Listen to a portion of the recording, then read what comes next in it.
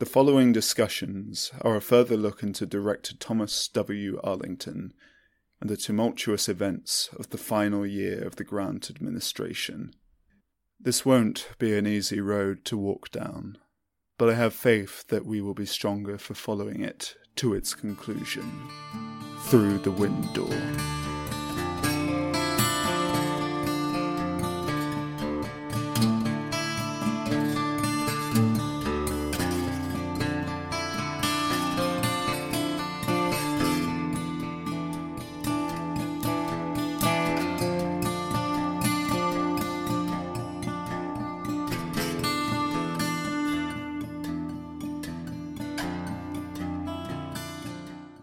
Hello, dear listeners, and welcome back to Through the Wind Door with your friends Greg and Toby. It's been just a week for you, but it's been almost a month for Toby and I to sit back down and have fun, fulfilling conversations about this piece of media that means so much to us. So long. I've needed it. This window was just like getting creaky. It was not that it wasn't used to not being used. There's rust on this. We gotta.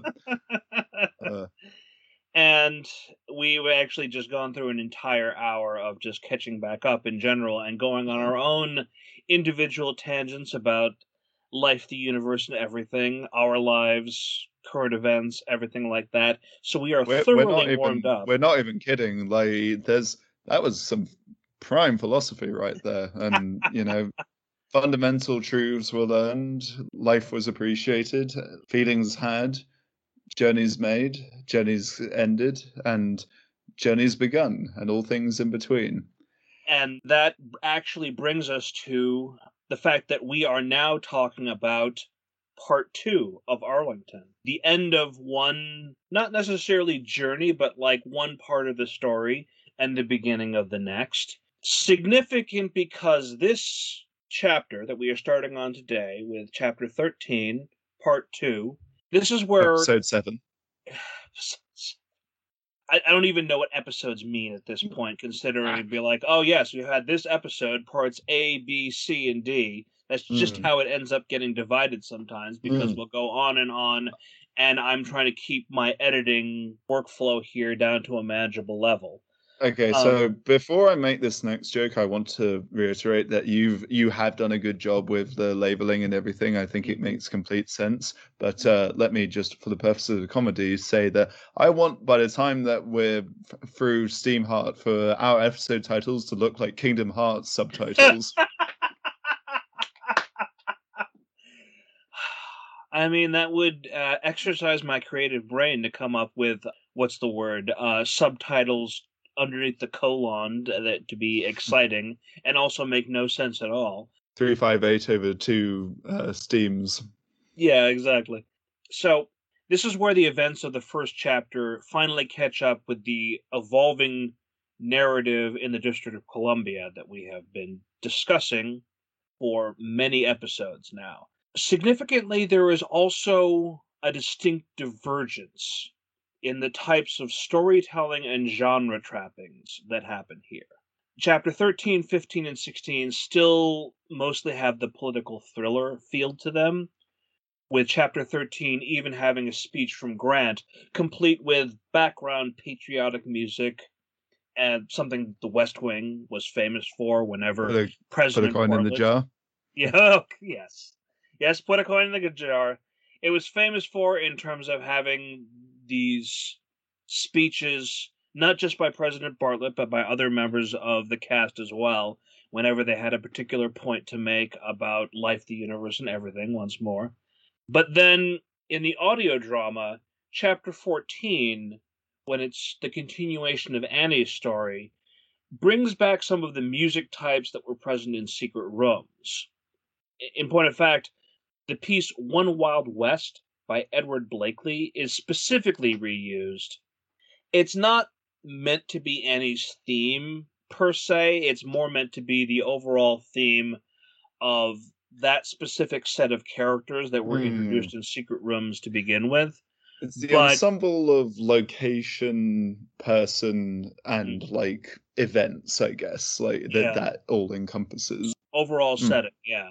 As we'll get into later, the adventures of Annie and adventures outside the urban proper of DC have a different feel to them in comparison to the more statesmanly stories that have been in Arlington thus far. This reminds us that we are still in a world with a frontier, both in the traditional Wild West style, but Mm. also a frontier of the mystical and unknown, as we will get into once we start discussing manticores.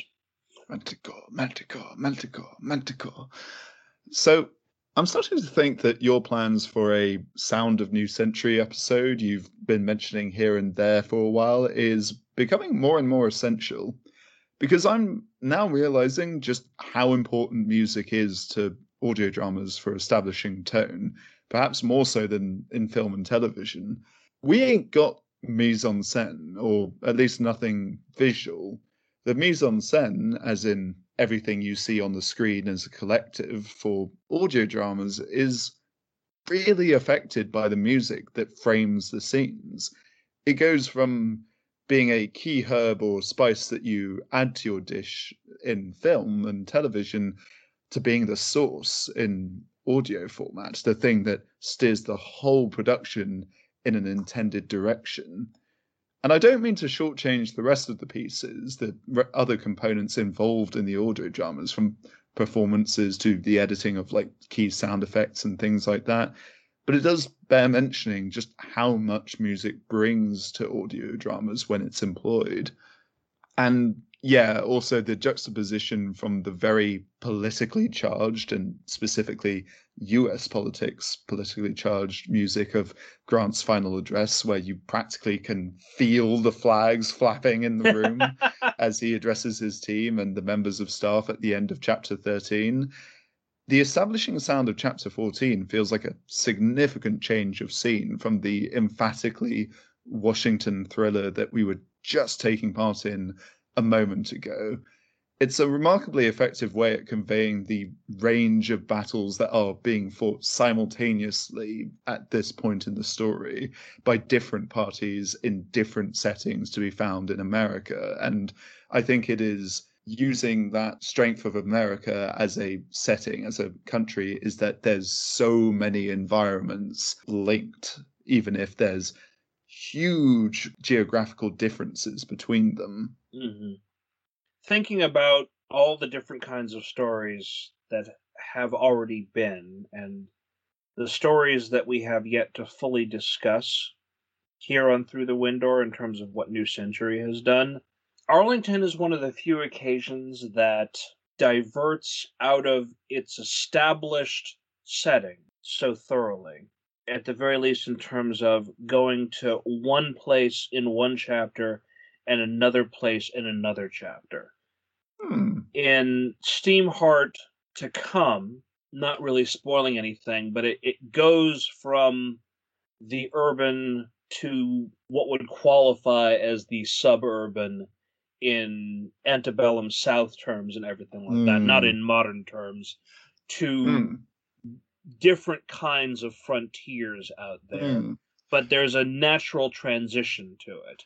Well, it's a road Here, trip yeah, narrative. It that, yes. facilitates that change of setting, whereas here you are actually getting quite different genres, Mm-hmm. like aligned next to each other. I tried thinking if there were any other books or media out there that had running narratives that changed both setting and genre as a part of the narrative. At first, I could only think of Clear and Present Danger, a Tom Clancy story that followed different sets of protagonists in both DC and South America.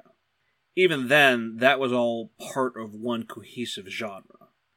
And then it occurred to me that the best example that could come to mind was Cloud Atlas.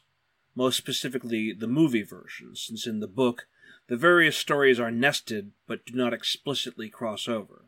In the movie, all the various stories and their genres run parallel to each other. It's supremely ambitious, and maybe even too much for the average viewer to follow. But Alex's examples in genre meshing flow a lot more smoothly, because through the magic of the multiverse, he manages to fit together the worlds not unlike different Lego sets. Or indeed, the Lego movie itself. Obviously, that ongoing experience of New Century, including a lot of genre shifting, it's going to happen a lot, but it doesn't often happen in the same story. Right. And it's not to discount, say, Secret Rooms, because we've already talked a little bit about how that story was the first time to include some genre mixing there, in terms of how so much of it is Abigail and James exploring their new frontiers, so to speak, and how so much of it doesn't actually include supernatural elements at all. Yeah. And then there's a rush of reminding us, hey, the Wendigo do exist, even if we haven't seen them up till this point. But now including the gothic trappings of the House of Verstecht and the magic introduced by Krieger and Greta. This is actually a great example of why the hero's journey isn't the only way to tell a story. Or at least, one that doesn't have to be beholden to the exact structure every time. Secret Rooms shows us how to subvert expectations by having the protagonists cross one threshold, and then cross another, the deeper they got beyond the borders of their previously circumscribed home. You're right. Secret Rooms does actually sort of shift quite a bit, because you have, and I'm going to take Definitive Edition as the base, you have coming of age, growing up drama, you have a going out and exploring and familiarizing yourself with a new frontier that makes it feel very Western. And then you have a haunted house narrative, essentially, and then werewolf attack. Like, it's sort of just a lot of things. So genre mixing within individual stories, and lest we forget that Tiger's Eye blindsides us by like going, okay, we're doing Jungle Book, and now we're doing Amistad and yeah, exactly, and Roots and all that kind of thing. Yeah, that does happen. But the difference between Arlington and those books is that those books have the connective thread of like the main characters. Like, you may see a lot of different genres and settings in Secret Rooms, but it's always through James and Abigail. Like, they are the things that, as you see their journey, they are navigating these different spaces and environments and challenges and like ideas. And in Tiger's Eye, even though it throws a lot of new stuff at you, you're invested because that's where Frau and Miguel are. And in Arlington, it's different people. These are different stories going on, because they're told within the book, become like one unified story. It's not like Frank is now been sent off, because you could rewrite the book in this way, that like Frank is sent off from Washington to investigate this or something like that. That doesn't happen. It's specifically this other thread. Hairs of it overlap with one another, but Annie is not involved with this Washington stuff at all at this point, and yet like it's all under the name Arlington. It's all in this book, so it is something new and unique that we haven't experienced in New Century before, even as genre mixing is happening within individual books, not just between them. You're right that this could be done differently in terms of having the characters that we've established and spent the most time with could be the ones that are leading the ongoing narrative. But there is connective tissue there that has been already established through all of the trials and tribulations that we've been doing with Frank, that Annie and Frank are intrinsically connected and are a part of each other's lives. But having them be in two separate places doing two different jobs allows for the fact that, you know, travel is going to be a lot slower in this day and age. and it means that there doesn't have to be a huge time jump in between events that are going on at the same time by having Annie off doing one thing over here and having Frank off doing another thing with the Arlingtons and everything like that. So the way those two things work together in conjunction, it actually pieces together very well. It just means that depending on how we see the flow of time progressing, that it can take a while before individual moments actually feed together. Annie is an important component to this story, but she is a very small role in terms of she doesn't show up all that often in Arlington. She is there to help guide key moments that are going to be important for us, the audience, because the stuff with the Manticore and everything that we're going to see going forward, that is going to feed into all of the events in Washington. Not spoiling anything, but it would hardly be surprising at this point if the Manticore was going to be an effect on Washington events, given its natural mobility of being a flyer. Yep. And that is something that I'm definitely going to get into. Once we hone in on the Manticore discussion in particular, the connections are myriad and important to each other, but the natural divide between Annie and Frank and the Arlingtons helps facilitate this idea. It keeps this genre over here in a different part of the country and this genre over here in a different part of the country, and that helps frame the divide of those two stories, but allows them to inhabit the same narrative space. I think it's also indicative in terms of the release schedule of or timeline of release with the New Century books. I think it's indicative of Alex growing increasingly assured with the writing of New Century to kind of widen the flexibility somewhat in terms of there's a confidence that we can take sort of multiple perspectives here because there's a plan and a surety that this is fitting together. And it's not that Secret Rooms, even the original version of it, or Tiger's Eye, suffers from not having sort of things that go out of it. And arguably Tiger's Eye does actually take your sort of perspective out from Crow and Miguel to other people as the book goes on. But you're starting to see New Century widen its possibilities in terms of how it will structure its stories, what kind of flexibility of narrators you'll get, and the way and the range of tones that can be found within individual volumes of this ongoing series. And it's ambitious. And exactly, unfortunately, that ambition continues on into Steamheart, which I feel like almost killed certain people in terms of actually putting that out on a regular basis. That one got super ambitious. But I think that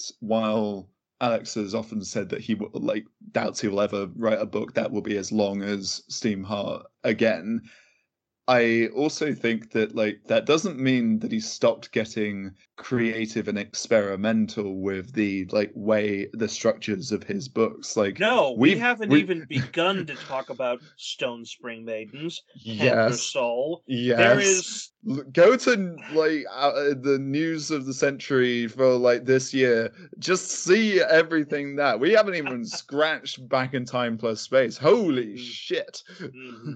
No, Phase 2 has definitely been about upping his game, and he has brought that in spades, I think. And some of that experimental stuff means that there are things that may or may not work as well with each other as they have in previous. Your mileage may vary. We've had our own conversations about this. I think that by and large, we think that he's hit more homers than he's missed. It all works very well, but all of this new stuff is grounded in, as you say, the progress that we've seen him make in these early outings. Exactly. But we keep ranging farther afield the more we talk about this. Speaking of getting more ambitious and what we'll cover, I think we're like going, oh yes, we have this thing, but what about this and that and all the other things in between? Mm-hmm. Let's begin by bringing it back to chapter 13, just so people are aware, because I didn't say it at the beginning of the episode. Our conversation for however many parts this is going to expand to will be chapters 13 through 16.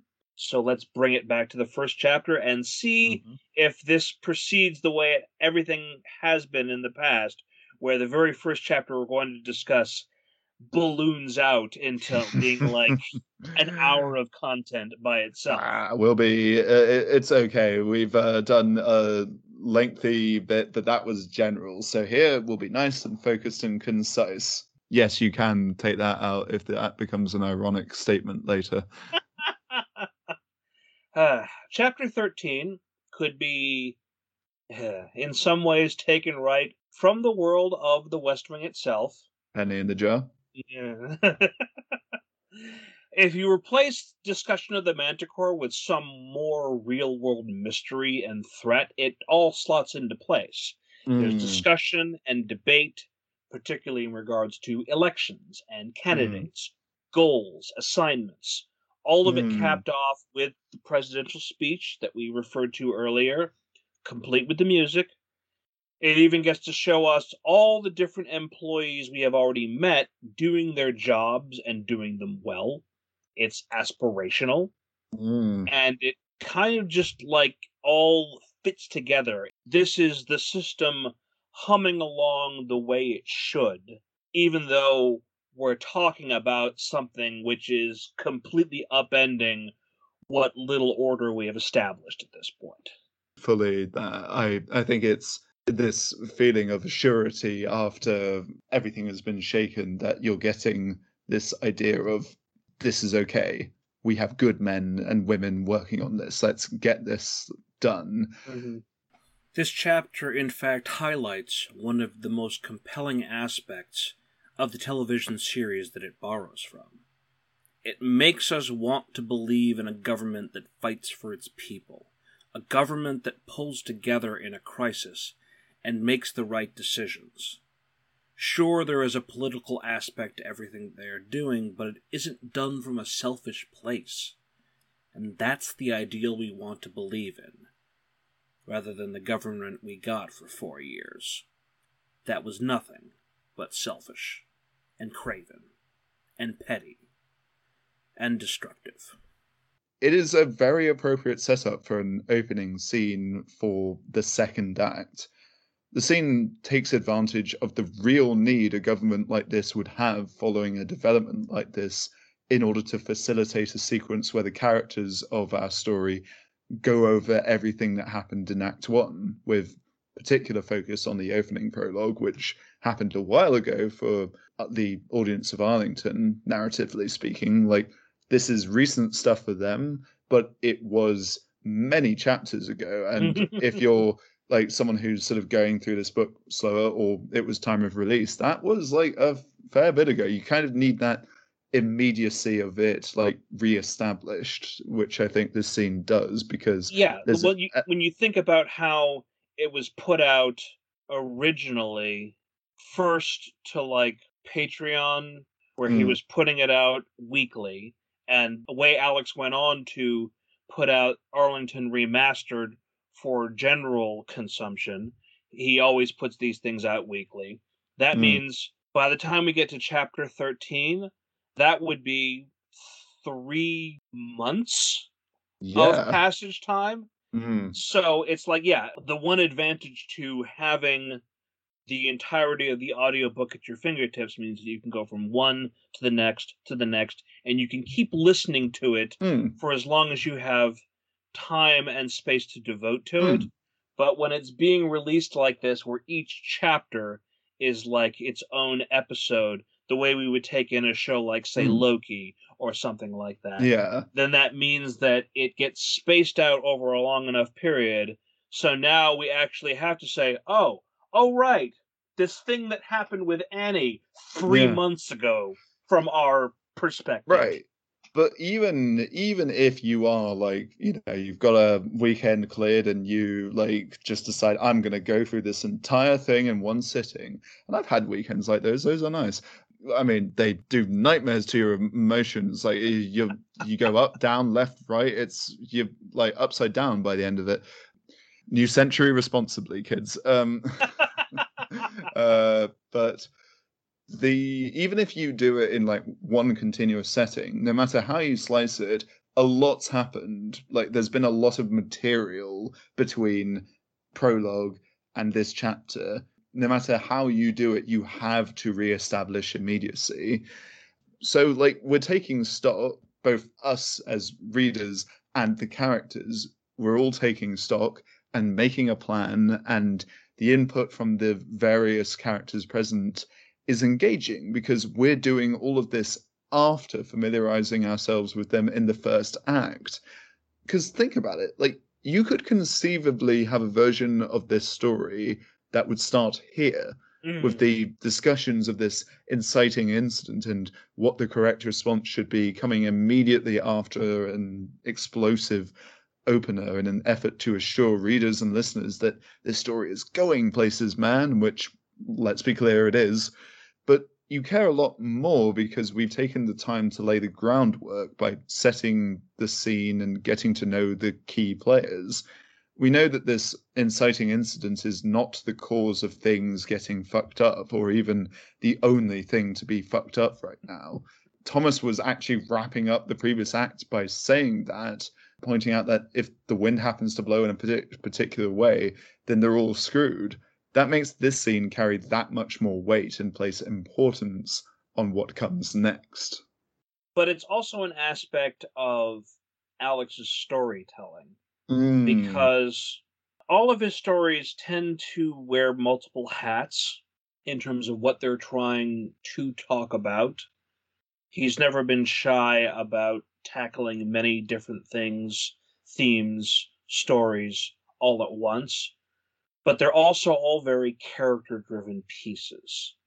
So therefore, beginning the story with showing us a whole bunch of the characters that are going to be important and what their individual deal is, that's showcasing his preference to how stories should be told. The point is not the plot, or the point is not just the plot. It's how the characters live and interact in this world that he's crafted for them, so to speak.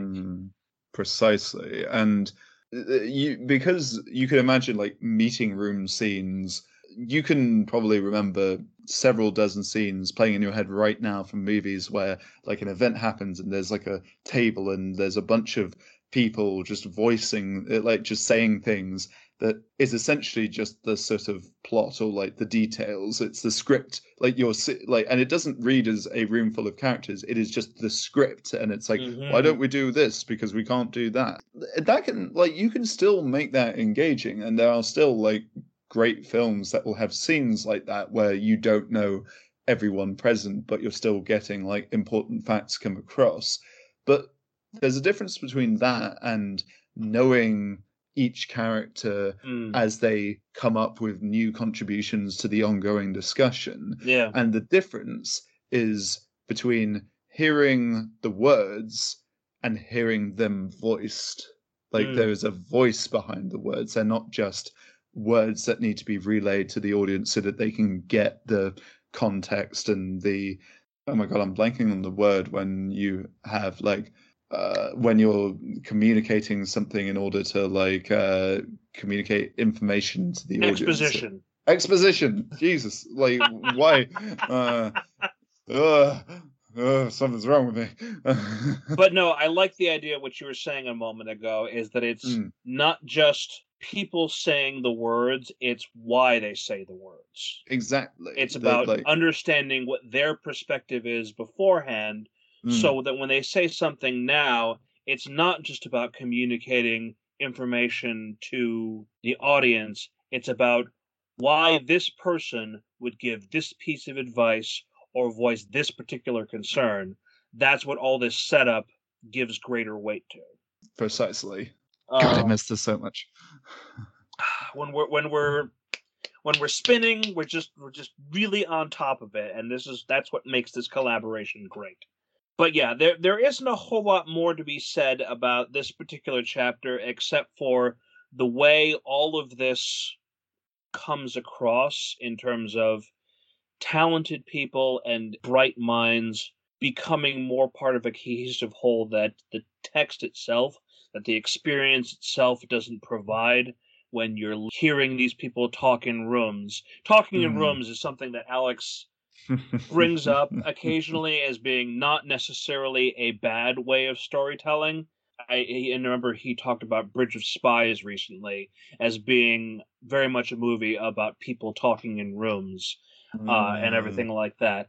But yes, I prefer the weight of knowing the people saying these things as opposed to just being this person voicing this thing and not having the greater context. Yeah, it's not like a screenplay where the conversation is the important thing and like the two characters involved are man with hat and woman with glasses, and it's just sort of like, okay, we have the vague impression of who these people are.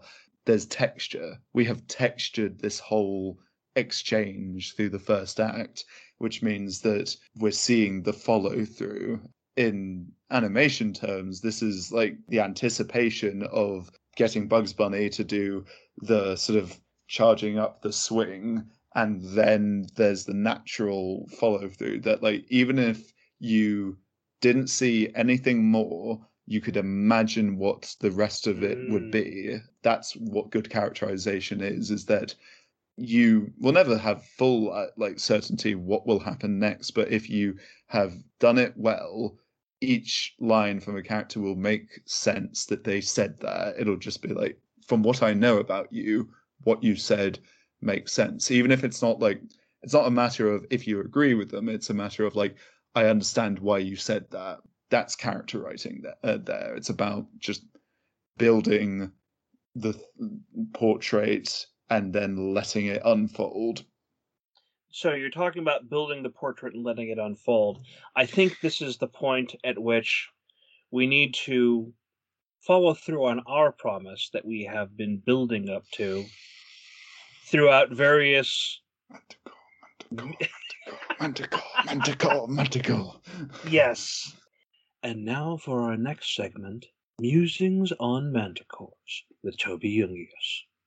You did a lot of research here, which I was not originally expecting. I didn't expect to have a long, drawn-out conversation of the Manticore specifically and why this was picked to inhabit the world of Arlington. But honestly, I should have guessed this because you're the one that's sitting in a room with a poster with Thomas and Sarah staring at you and the Manticore looming threateningly behind them. So yeah, I like I have this thing hanging over me every time I sit down to write notes about New Century. Of course I was going to like give it its due. Otherwise I think that it would come to life one night and just devour me, as it is wont to do.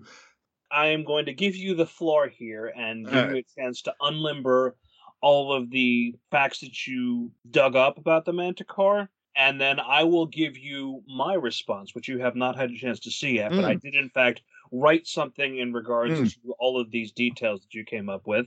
So please, tell us about Manticores, Toby. I'd like to take a moment to go over Manticores and their presence in this story.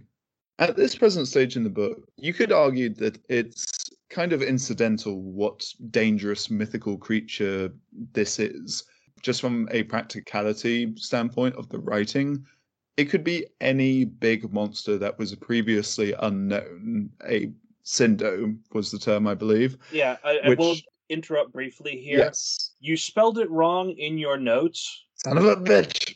But the thing is that if it was the audio drama that you were listening back to, then you're basically just going off of what it sounded like when Jeremy introduced the term. What you would know if you had actually read the book is that Sindo... Oh, you're just exposing me out here, Greg. Sorry.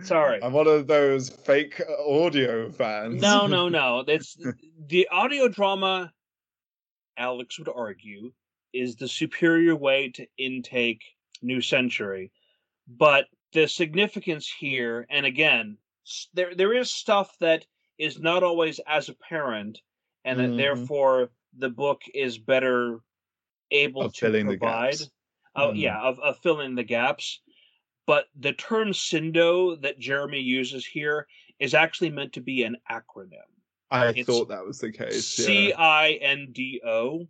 Right. Yeah. And what that's meant to be an abbreviation for is creature of indeterminate origin. So right. C, ind, and then O, basically. Gotcha. Yeah. Which I believe Jeremy explains in the text I remember itself. the conversation, exactly. Which is why it came to me now.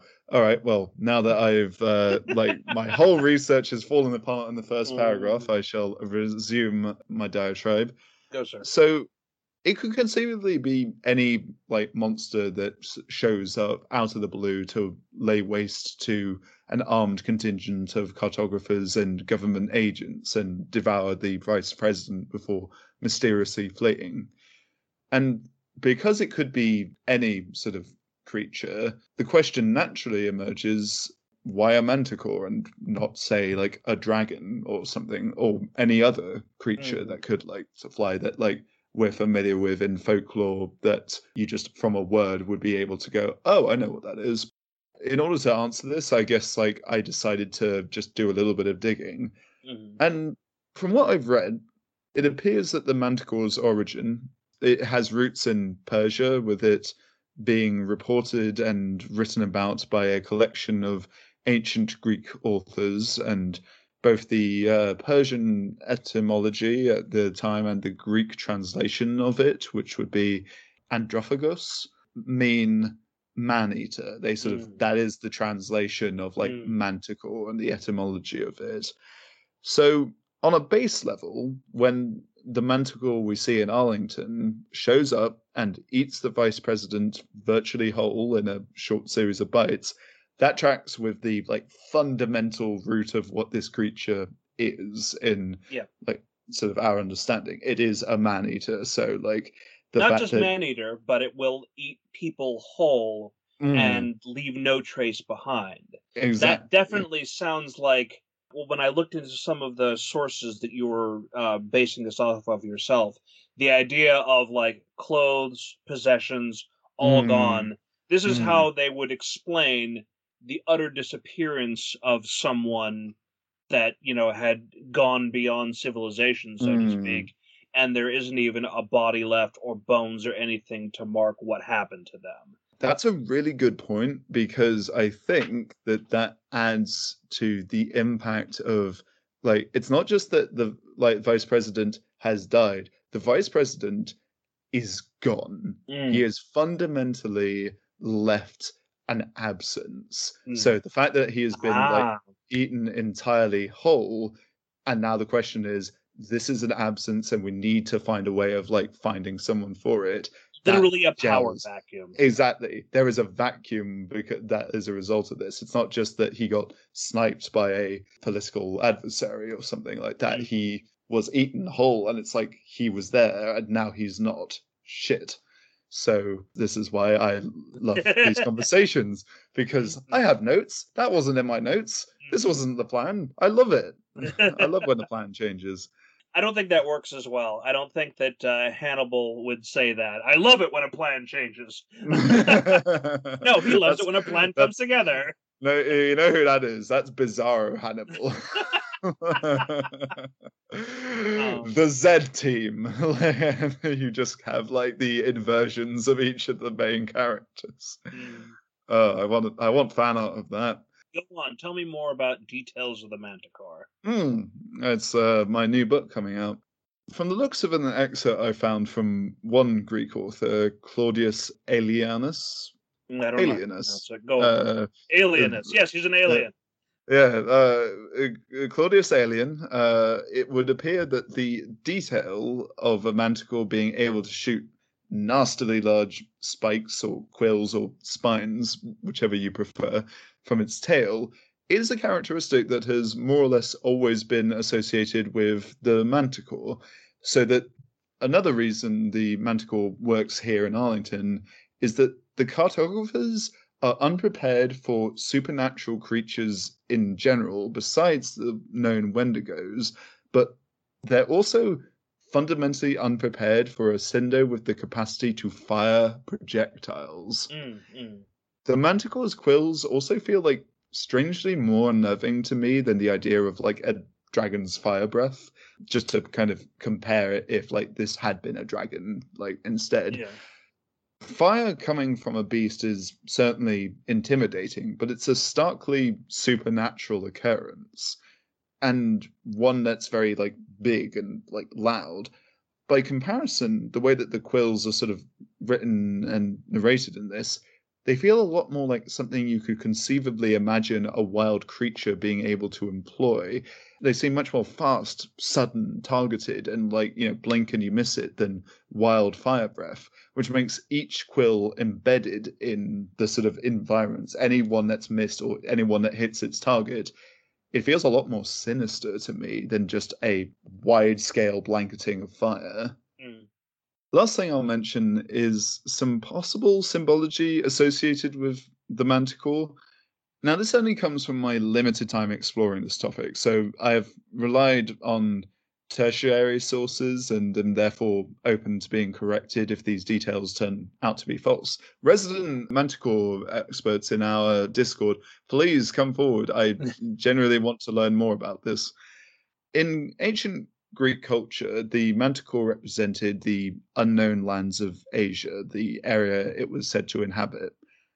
This runs close to what you could describe as Orientalism, but outside of this original context, I wouldn't consider it fair to broadly label modern invocations of the creature collectively as an example of Orientalism. It sort of feels largely removed from that original like context where it was like this sort of creature from like far off lands. Like it's seeped beyond that to the point that if you want to find out where it originated from, you do have to do a wiki dive essentially. So in the instance of Arlington, I think that what this culminates as is a sense of unknowable classification, like the fact that it introduces the term Cindo adds to that, a creature of indeterminate origin. And this creature is unlike anything on record, as embodied by its hodgepodge physiology, with it being a lion, a scorpion, body of a wolf, legs of a horse, eyes of a priest, mind of a wasp, hair of a chimp, postman shins, claws of a crab, and a buffalo, etc. It just like they're identifiable characteristics, but the whole is completely unknown. And in later times, the manticore was apparently recognized by many Europeans as a symbol of the devil or the ruthless rule of tyrants. This may have originated in the practice of using manticores as royal decorations. So my question that I ask is, do you think there might be something to the idea of a politically destabilizing incident being carried out by a creature with this kind of association as the government is trying to restore the country but is contending with all kinds of opposition? As it turns out, I do have an answer, of a sort, to his question, but before we get there, this final bit from Toby. Other associations apparently include the manticore being an embodiment of strength and ill omens, as the manticore can be a symbol of evil tidings and calamities and bring bad luck and misfortunes to those who see it.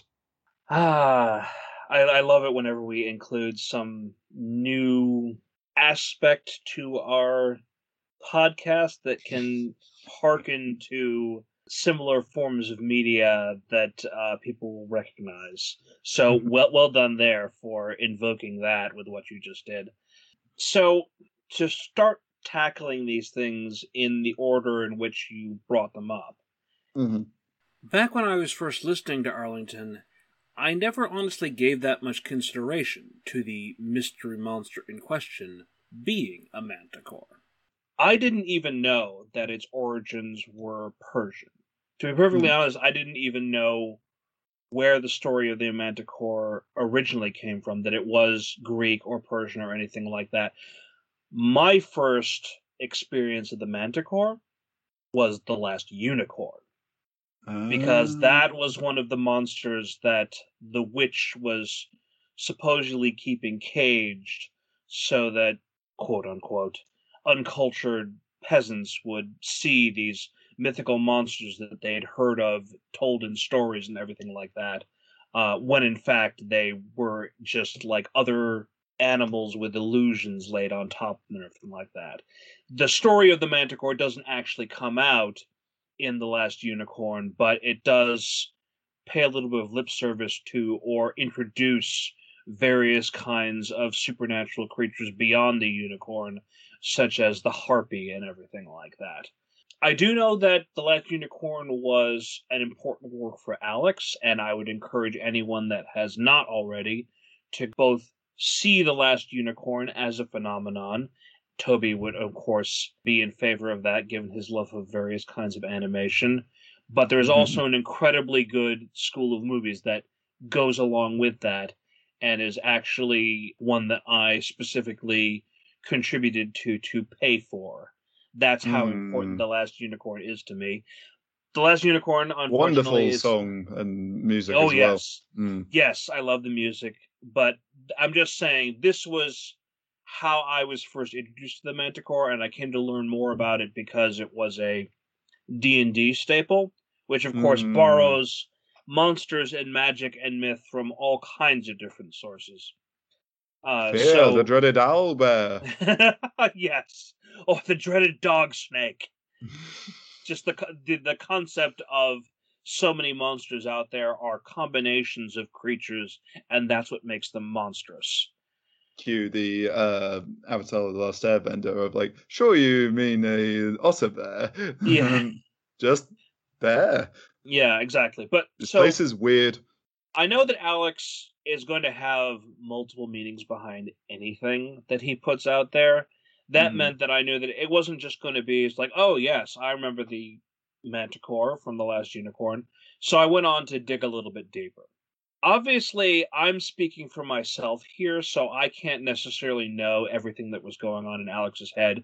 And I'm sure as he listens to this episode, he is definitely going to chime up in Discord and talk more about what his thoughts were. But in my own head, based on everything that you just said a moment ago, the Manticore actually works really well from a practicality standpoint. Work backwards from the discussion of the creature in the chapter itself. We've established, or at the very least, the story establishes, that the monster may have a writer or a master. We therefore need a monster that is big enough to carry a writer, but potentially animalistic enough that it wouldn't have motivations like a human might. Dragons, sphinxes, the Coatl, perhaps. There are a bunch of potential monsters out there that have human-level intelligence, and therefore could have made decisions like this, such as to eat a vice president on their own. They could be independent entities. Exactly so. So therefore, establishing that this creature is scary and monstrous, but isn't necessarily a decision-making creature, that is important for the story, as we will get into, not during this conversation, but during the later conversation. On top of that, the Manticore is ideally suited for the desires of this master that is not revealed during the chapters we are discussing right now.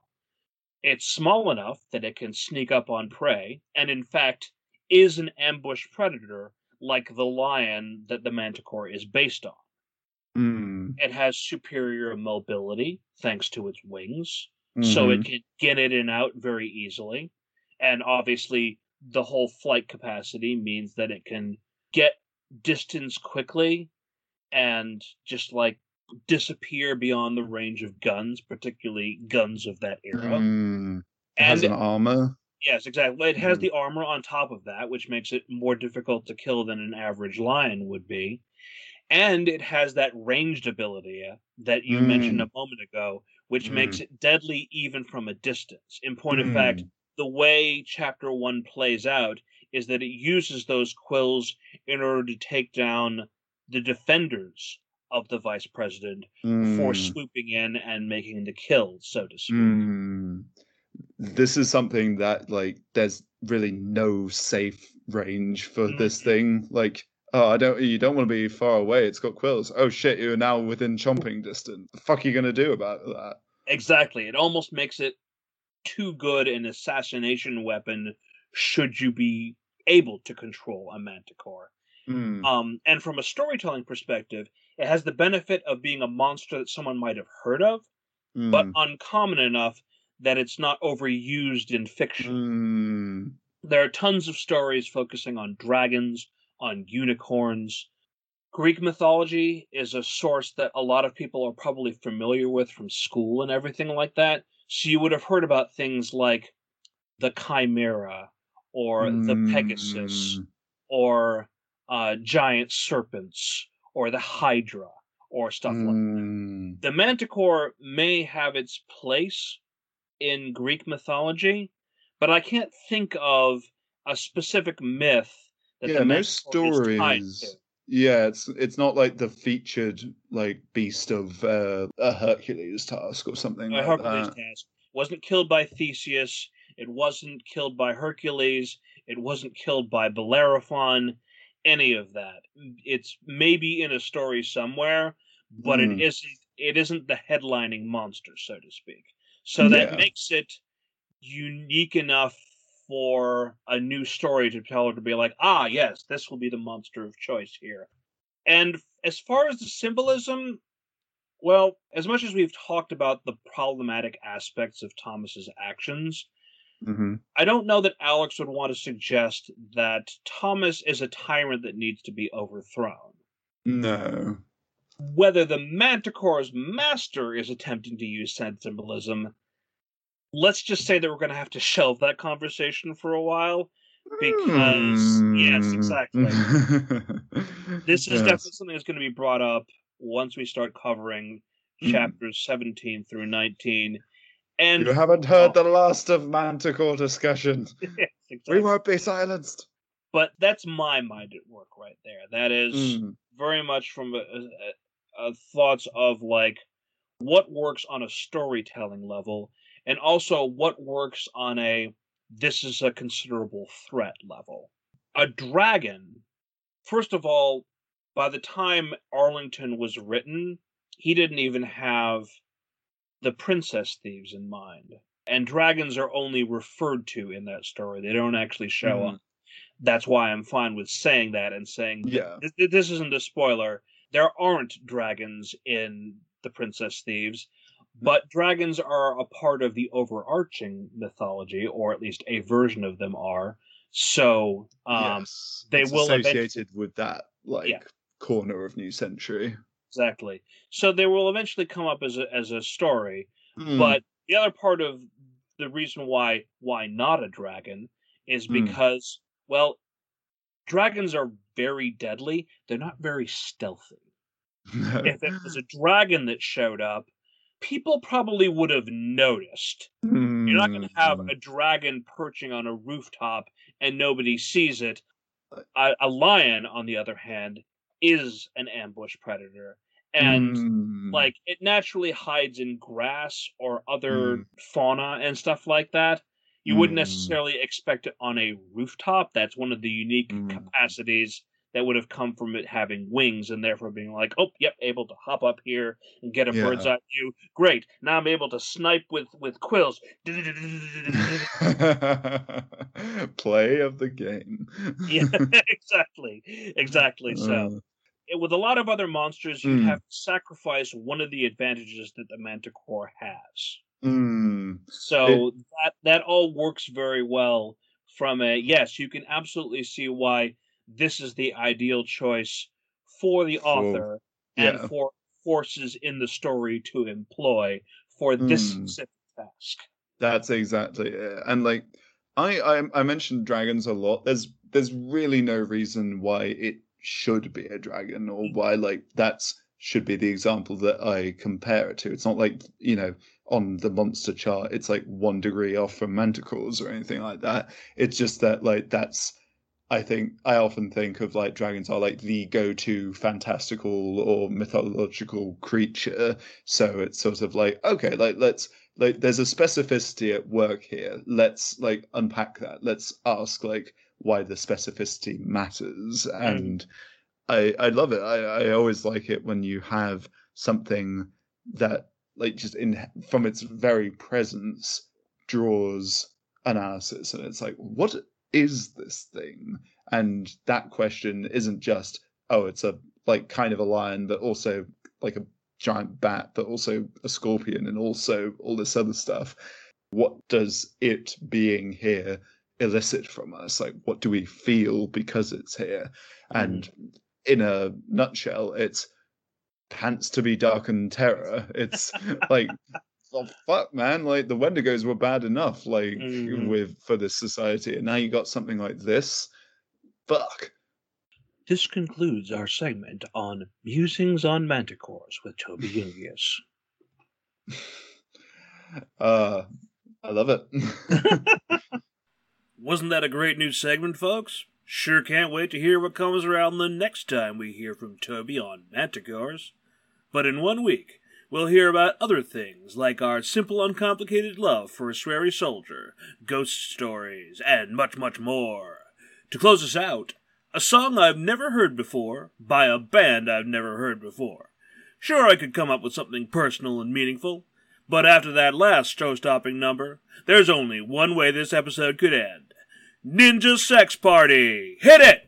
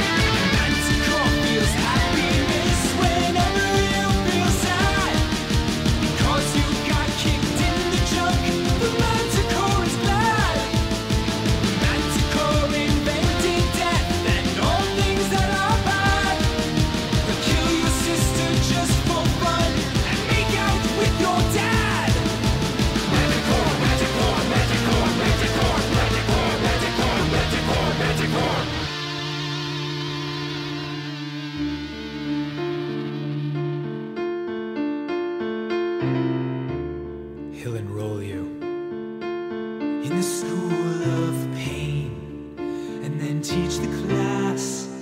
He'll kick your ass in with his feet, and then he'll kick your feet with his gigantic ass. Don't give him sass. He ate a whole guy with his face and didn't even chew. Turns out that guy was you, and yet you're there. There can only be one explanation. That's that you're a zombie. Now I'm scared. It's not like there wasn't enough on my mind with the Manticore. Manticore, where are you now? Are you gone forever? Oh, nope, there you are.